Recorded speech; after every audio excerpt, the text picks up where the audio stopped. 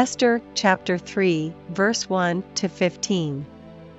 After these things did King Ahasuerus promote Haman the son of Hammedatha the Agagite, and advanced him, and set his seat above all the princes that were with him. And all the king's servants that were in the king's gate bowed, and reverenced Haman, for the king had so commanded concerning him. But Mordecai bowed not, nor did him reverence. Then the king's servants, which were in the king's gate, said unto Mordecai, Why transgressest thou the king's commandment? Now it came to pass, when they spake daily unto him, and he hearkened not unto them, that they told Haman, to see whether Mordecai's matters would stand, for he had told them that he was a Jew.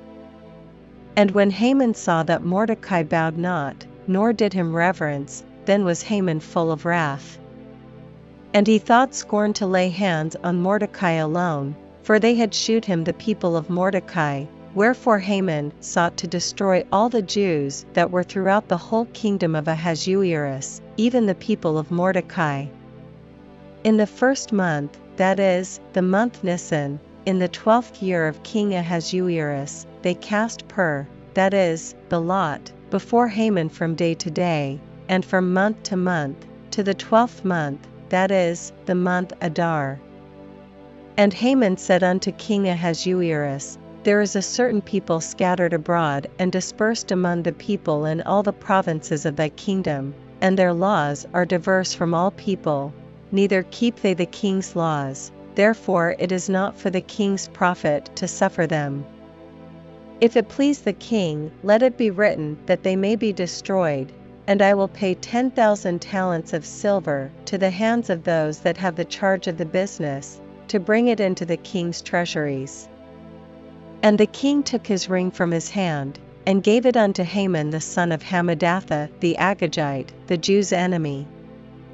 And the king said unto Haman, The silver is given to thee, the people also, to do with them as it seemeth good to thee.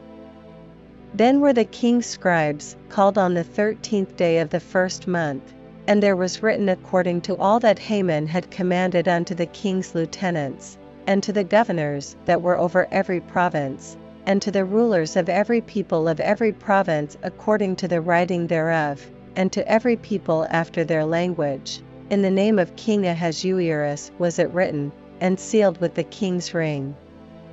And the letters were sent by posts into all the king's provinces, to destroy, to kill, and to cause to perish all Jews, both young and old, little children and women, in one day, even upon the 13th day of the 12th month, which is the month Adar, and to take the spoil of them for a prey.